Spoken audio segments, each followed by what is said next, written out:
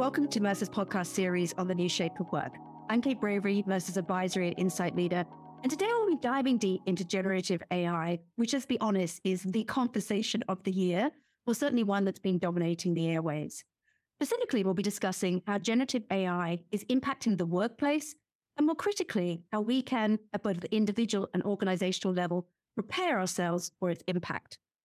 For this conversation, I'm joined by Ravin Jesuthasan, Global Transformation Services Leader at Mercer, and Sophia Van, Head of Global Digital Portfolio, also at Mercer. Welcome, Ravin and Sophia. I know that you both speak and write a lot on this topic, so I'm really looking forward to the conversation today. Thanks, Kate. It's lovely to be here with you. Hi, Kate and Ravin. Thanks for having me. All right, well, why don't we dive in? Sophia, I'm going to come to you first. And maybe for the people on the call that are living under a rock, why don't we just level set with what is generative AI and its very public apostle, ChatGPT? Maybe you can share from your expert vantage point a definition, and maybe in plain English share why everyone's getting so excited. Yeah, sure, Kate. So large language models have been around for a while, but last November, something happened, right? Everybody talk about ChatGPT. Within just 50 days of launch, it stormed the world with lots of news. It passed the Google engineer test and the MBA exam and several law school exams. So in addition to ChatGPT, probably you heard about DALL-E, right? So Midjourney, those tools that can create realistic images. So Midjourney even competed against human artists and won the first prize at the Colorado State Fair Fine Arts Competition. Then we heard about Microsoft's Bing and Google's Bard. They are all generative AI apps, and currently there are hundreds of them. So these apps really put AI at the fingertips of so many people in ways that they had never experienced before. So what is generative AI? It refers to a subfield of artificial intelligence that focuses on creating new, unique, and useful content or data. It goes beyond index retrieval and pattern recognition. These systems have the ability to perform creative tasks that were once thought to be exclusive to human. So to illustrate, let's do something fun. Let's listen to a song. Hi Kate and Ravin, this is Sophia AI. About to drop some knowledge, so listen, don't be shy. Future of work, it's a whole new scene. Robots and AI mixing with the human team. Collaboration, new jobs unfold. Together we're building a future that's bold. Upskill with skill, we gotta be steady. Embracing the change, we'll stand strong and ready. Future of work, we ain't gonna shirk. Together in this world, we'll create and we'll work. Get ready, y'all, the future's here. Working together, no need for fear. Embrace the change, keep moving ahead. In the future of work, we'll break plans. That's the tale, Kate, Ravin, and all. A world where tech and people stand tall. We'll face challenges, but we'll rise above. Do you like it? I love it. Sophia, I didn't even know you were a rapper, but that was a very eloquent poem about generative AI. Did you just come up with it? Well, definitely, I don't know how to rap, so what you just heard is actually a digital clone of my voice. The lyric was written with ChatGPT and the music was composed by Boomy.com. And again, please note that this is solely for educational and demonstration purposes, not meant for any commercial uses with my voice. But how long do you think it took me to produce that song? Well, it took me just a few minutes. And I think that is fascinating, right? Because we have been talking about the democratization of AI for a while, and now it has become a reality. It is extremely accessible. Using these tools can be as easy as making a phone call. So now not only adults use ChatGPT to write hundreds of books on Amazon, but kids use ChatGPT to do their homework. My teenager child actually just recently told me that, hey, Mom, ChatGPT would make many millionaires in the next 24 months. And I asked her, where you got that from? And she said, TikTok. So not sure if it's true, but I'm pretty sure we are witnessing a giant leap of productivity. And we ran a couple of internal experiments as well that I would love to share with you if you're interested. Yeah, well, no, we would definitely love to hear them as we go through the conversation today. I think it's fascinating how young people are gravitating towards it as well. It's certainly helping me do homework with my kids a lot easier. I didn't know about the commercial opportunity. I think my teenager will be very happy about that. Yeah. You said a couple of things there that I think are very relevant. You said, it's democratizing access to creating new content. And you talked about just the sheer accessibility of it. And I think those are really the two hallmarks of the period that we're living through. I wonder, though, if you could talk a little bit about some of the risks, because with that unprecedented access and opportunity, what are some of the risks that maybe some of us sitting in HR need to be cognizant of? Kate, you know that I'm really, really fascinated about the democratizing of AI, which means the wider spread use of AI to a broader range of employees in the organization beyond just research labs and IT departments, right? Because I believe that a lot of use cases, the impact would happen right at employee desk, but it is definitely a double-edged sword because generative AI is in its infancy, so there are risks. So what are the risks? They lack common sense and real-world understanding, which impairs their reasoning abilities and can lead to inappropriate or misleading responses. Large language models are trained on vast amount of text data, usually sourced from the open internet, which may include offensive, controversial, or biased content. They can be manipulated into generating toxic content. They do not understand emotion, of course. They lack empathy. And I think one of the biggest problems that many people talk about is accuracy. We know that they can get things wrong and hallucinate incorrect facts. ChatGPT's knowledge, for example, was limited to information up to September 2021. So if you ask it about details beyond that point, the older version might have fabricated facts. GPT-4 has shown significant improvements. Its OpenAI claim that is less likely to respond to listener content and more likely to generate factual responses. But we are still talking about, the probability of hallucination here, which is around 8 to 10%. So I think it's very important to have human reviews that. We also, from our own experience, we know that implementing best practice for prompting and fine-tuning and crowding with additional context also help mitigate risk, and it needs special skills. Well, you share quite a few of those new skills that are coming into the workforce. So I think we'll dive a little bit deeper on that. When you were just chatting there, Sophia, the fact that people can have access at their employees' desks, I think also just makes me think, gosh, what kind of information, what proprietary information might be going into those systems? So I agree with you. There is a few things to be wary of. I also think it's quite interesting that it's inaccurate like human beings, and it can actually model some of that empathy, even though it's not empathetic. So we are definitely in a brave new world.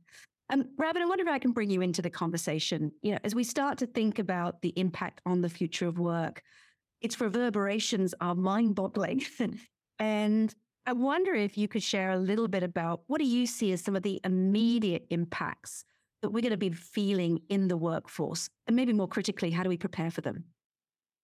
Yeah, Kate, I think Sophia has given us a really good grounding in the capabilities of this technology. And I think what's really fascinating is looking at how the advances in these large language models really sort of rely and sort of build on, what we've traditionally seen AI do, right? So previous iterations of automation with machine learning, have largely impacted repetitive rules-based work.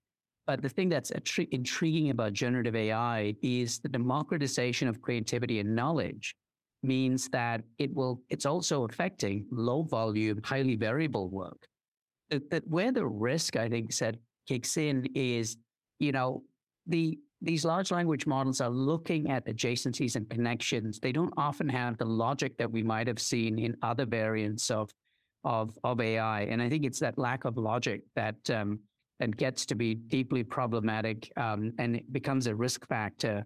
Kate, as you know, I wrote a piece for the World Economic Forum around where these models make sense, where they can be used safely and securely versus where they might potentially represent a risk factor to the organization. Because particularly in areas where you're depending on a model without logic, without significant amounts of highly specific data that then result in potential errors without the potential for human risk mitigation. I think is where the impact at work could be quite significant. Yeah, I was just about to say, in combination to that, the confidence and assertiveness of the single responses, I think, puts that risk even higher.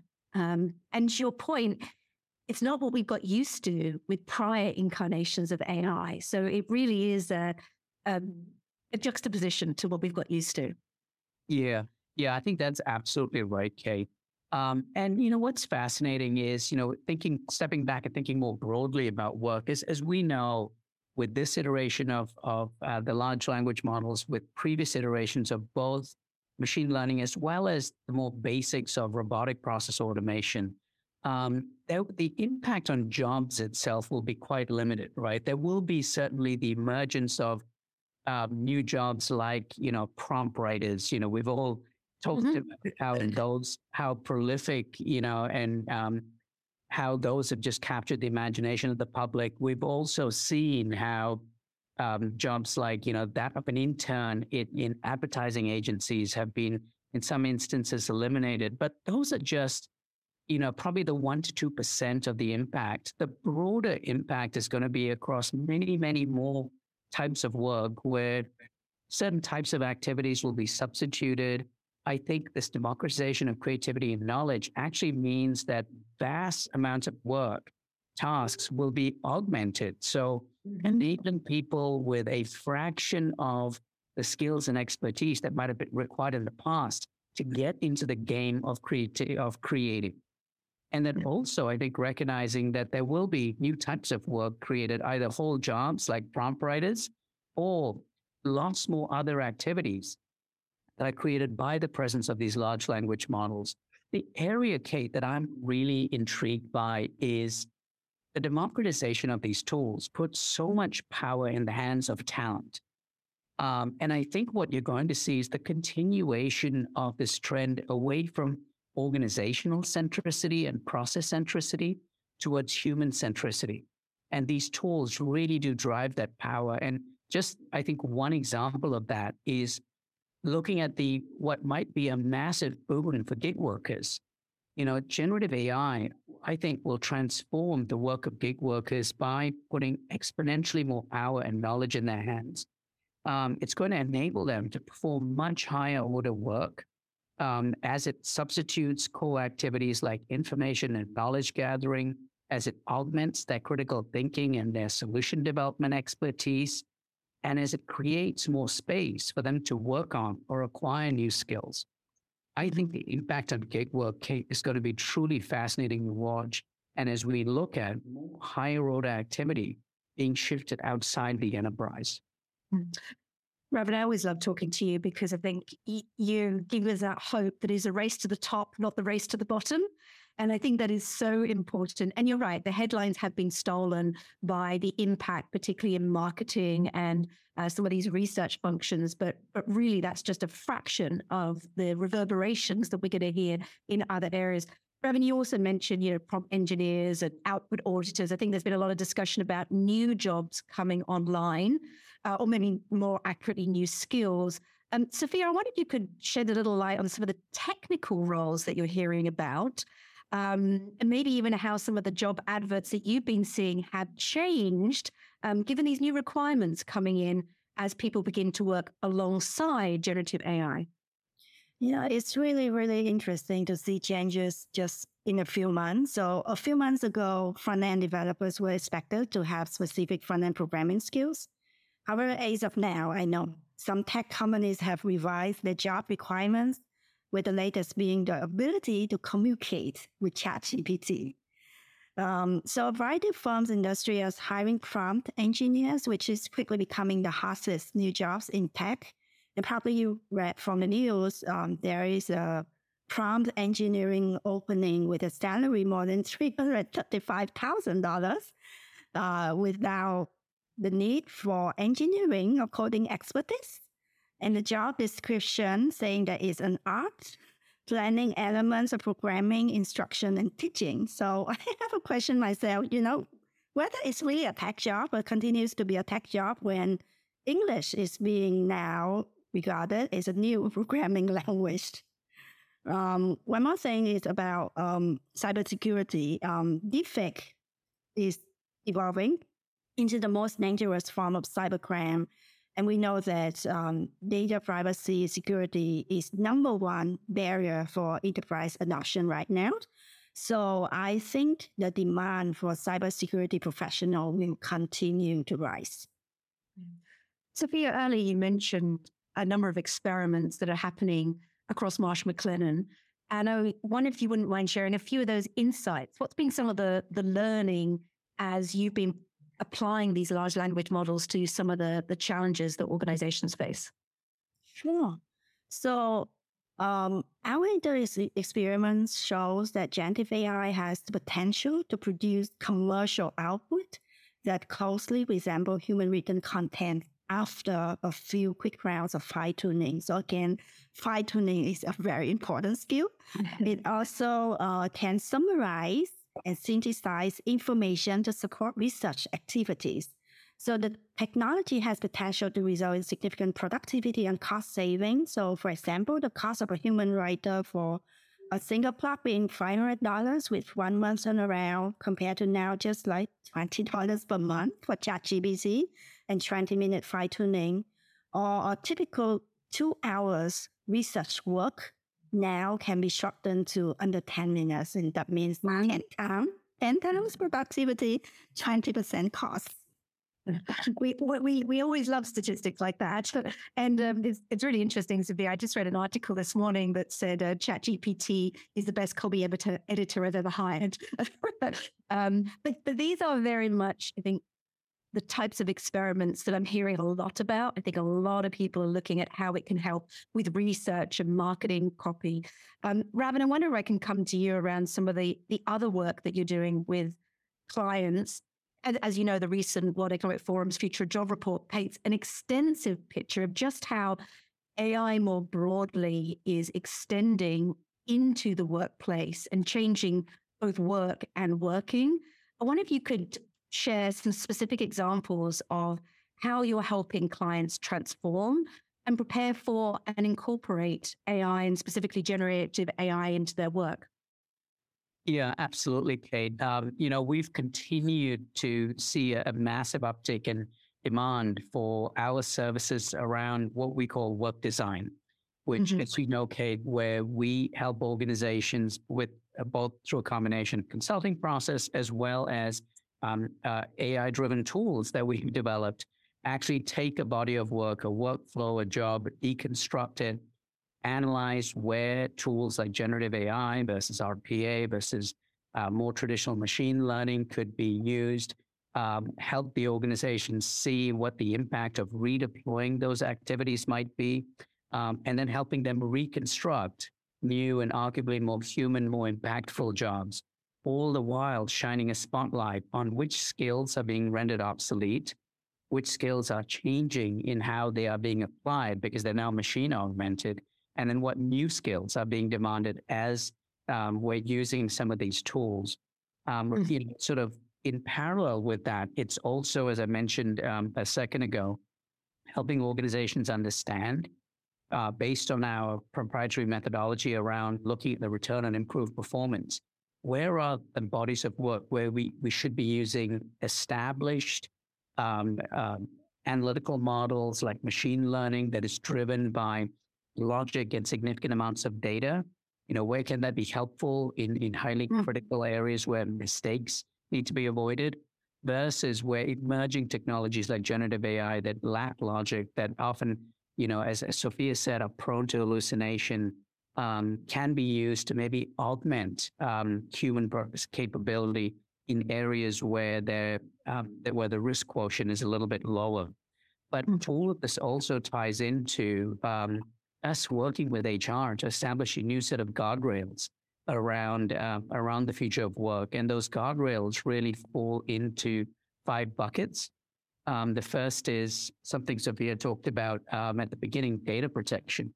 there is still an open question about the potential risks associated with the source data that's been used to train these generative AI models and the potential for lawsuits, that from the creators of some of that source data. Yes, the copyright. Exactly, has not been addressed. So as you sort of use these models and create derivative works, ensuring that you understand the risks at the same time, and exactly as Sophia said, ensuring that the output of your work is not harmful to others. So that's one category of work. The second is understanding the consequences of your use of these models on your overall work model.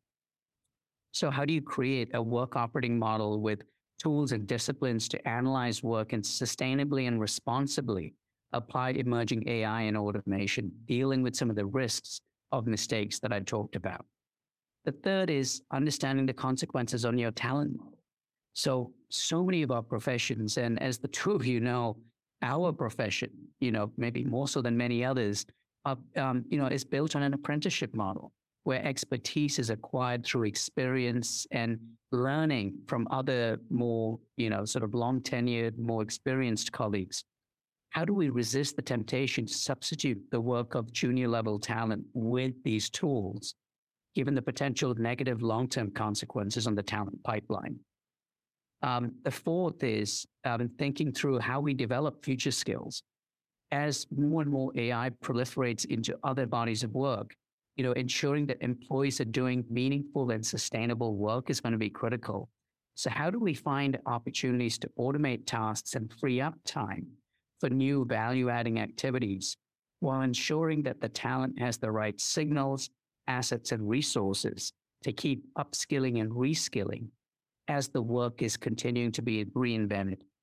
And then lastly, as an organization, as leaders across the culture, how do we ensure that we've got a mindset and a culture of perpetual reinvention?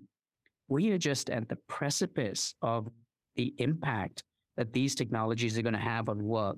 We need to be ready to keep reinventing ourselves and our organizations and our work.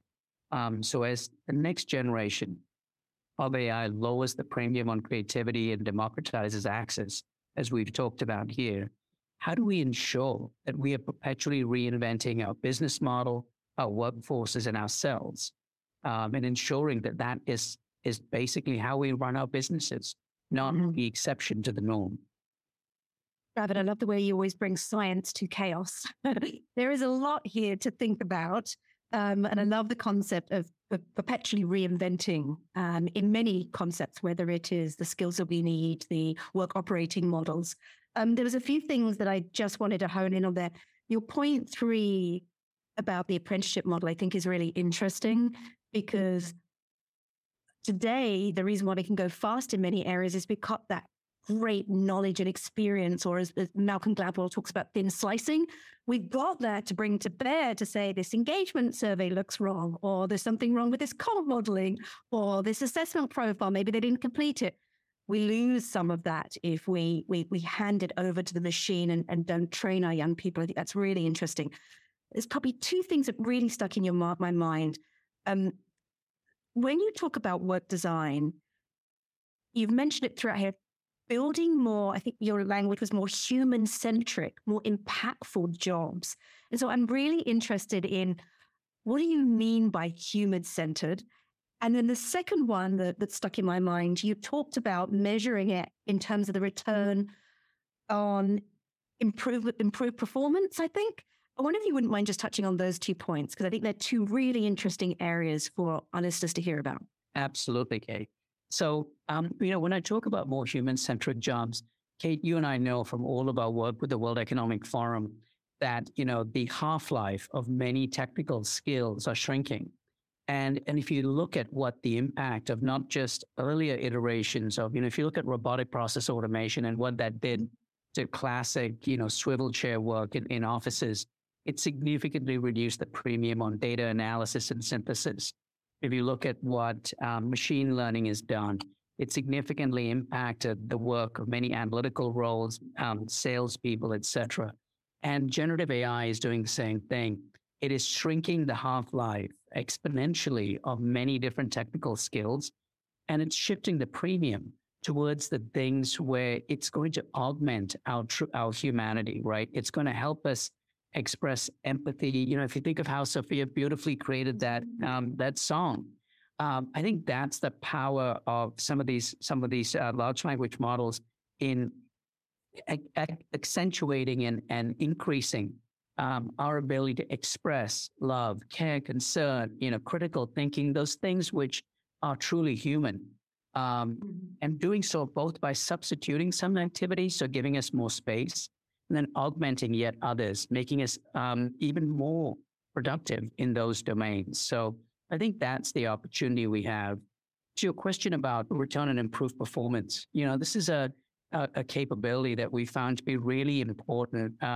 It was developed originally by my co-author, John Boudreau. We've been using it, Kate, in a lot of our assignments because it's a truly unique way of helping organizations understand what the relationship between the performance of an activity is and the value of that performance to the organization. Many organizations inherently believe that there is a steady upward linear relationship between performance and value. And the objective function is always more. More performance equates to more value. What we've shown through all of the research that we've done with almost 4,000 companies is that there are in fact 4 relationships. There is one set of relationships where there is almost a negative relationship, where the goal of the work is not more, but rather the goal of the work is error elimination. Think of the work of an airline pilot or a driller on an oil rig. Don't need a lot of creativity there. You just want the work done the same way 100% of the time because the consequences of an error are so significant. The second relationship is one where we're looking to minimize variance.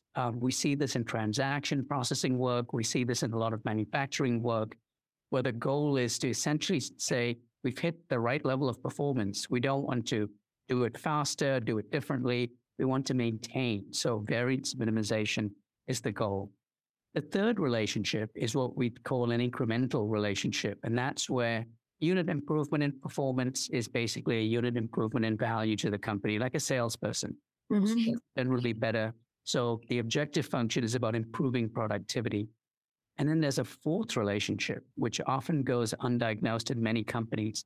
And it's where there is a massive premium on creativity and innovation. It's what we call an exponential relationship. So small improvement in performance yields exponentially greater value to the company. Think of the teams at AstraZeneca and Pfizer working on the vaccine back in March of 2020. Small improvement in performance, massive value to society, those companies. And this is where I think, understanding the nuances of these technologies, you want to use tools like ChatGPT and DALL-E 2 in those areas where the risk quotient is low and they can maybe enable some incremental value, or they can enable a breakthrough with exponential value. You don't want to be using them in scenarios where the cost of a mistake leads to significant negative value, like the work of an airline pilot or a driller on an oil rig. So, understanding the nuances of the work and the objective function can be really helpful in figuring out what tool to use where and for what purpose. Well, Raven, I do hope you're talking to the airline that I'm about to fly with later today, because I definitely want to make sure that we've got the right improvement outcomes as their work begins to get augmented. But I'm sure, like many of our listeners on the call today, I started to apply those criteria to my own jobs and the jobs in my team. And I wonder if you wouldn't mind just talking about what you see as the impact on HR itself. We know from Mercer's research that I think 57% of CEOs and CFOs are increasing their funding in AI and automation. We've read that there's some big impacts with regard to the marketing function, but we've seen a lot of the reductions in force now hitting HR, and it makes me think that the two are probably related. And the concepts that you talked about in terms of human-centric jobs and this improved performance are probably relevant. What are you seeing and hearing? Yeah, Kate, I think there are two areas where HR is both being impacted in terms of it's the work it does, but also impacted as it relates to what it does for the rest of the organization. You're absolutely right. These technologies, HR work is knowledge work. They are having an exponential impact on the work that HR does. The HR operating model is being radically transformed. At Kate, as you know, we talk about the target interaction model before the target operating model. These technologies are transforming the way interactions happen between HR and its various stakeholders, between employees, and it's having a massive impact on the operating model and the service delivery. So HR is going to be at the bleeding edge of much of this change, and it needs to take the opportunity to lead the way in helping organizations understand how these technologies should be incorporated. And it speaks to the second point that I think as these technologies come in, HR has a massive opportunity to help business leaders rethink how they orchestrate work, working alongside business leaders to ensure that they're leading with the work and understanding, what we talked about, where can the work be substituted versus augmented versus created or transformed, and not letting the tail of tech wag the dog of the organization, because the consequences then will only be negative. I love that analogy. I think it's very visual. I can't believe that our time together is already ticking by. And so I think I'm going to have to move to our final question, though I know I could speak to you, both of you, for hours. And maybe I can have this final question to both of you. Look, this is an exciting new world we find ourselves in, and there is a lot to get our head around. But I'd be curious to hear from both of you as experts in your field. What are your predictions on how generative AI will change the face of the future of work? And maybe we can jump ahead to kind of 5 or 6 years, or we've all got a lot more comfortable around this. What will working and partnering look like? Sophia, do you want to kick us off? And then Ravin, maybe you can close us out. Sure. So I have a couple of thoughts. We are living in a time, unfortunately, with massive layoffs, especially in tech.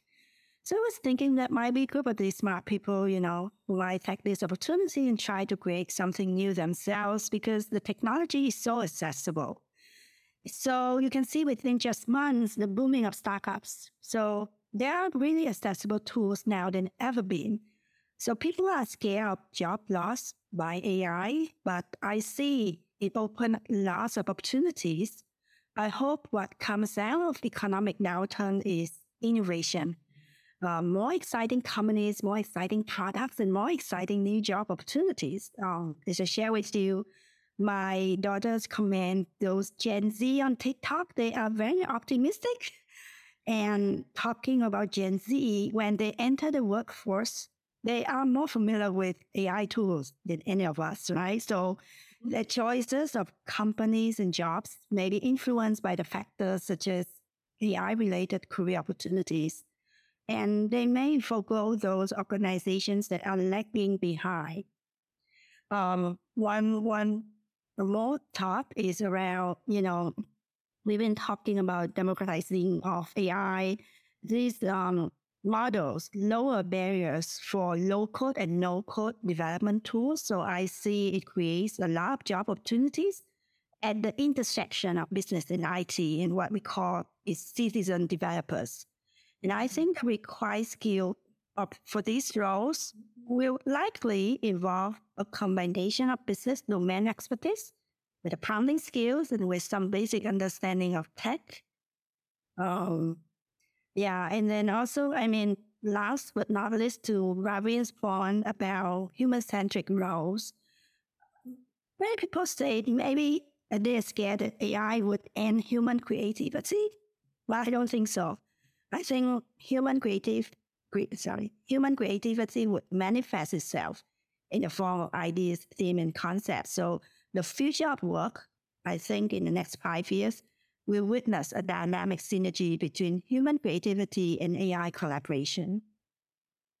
I love that phrase, dynamic synergy. I think that is great. And it's so interesting how that developer model kind of gets flipped, basic technical skills with the human and the business domain knowledge, I think is really, really fascinating.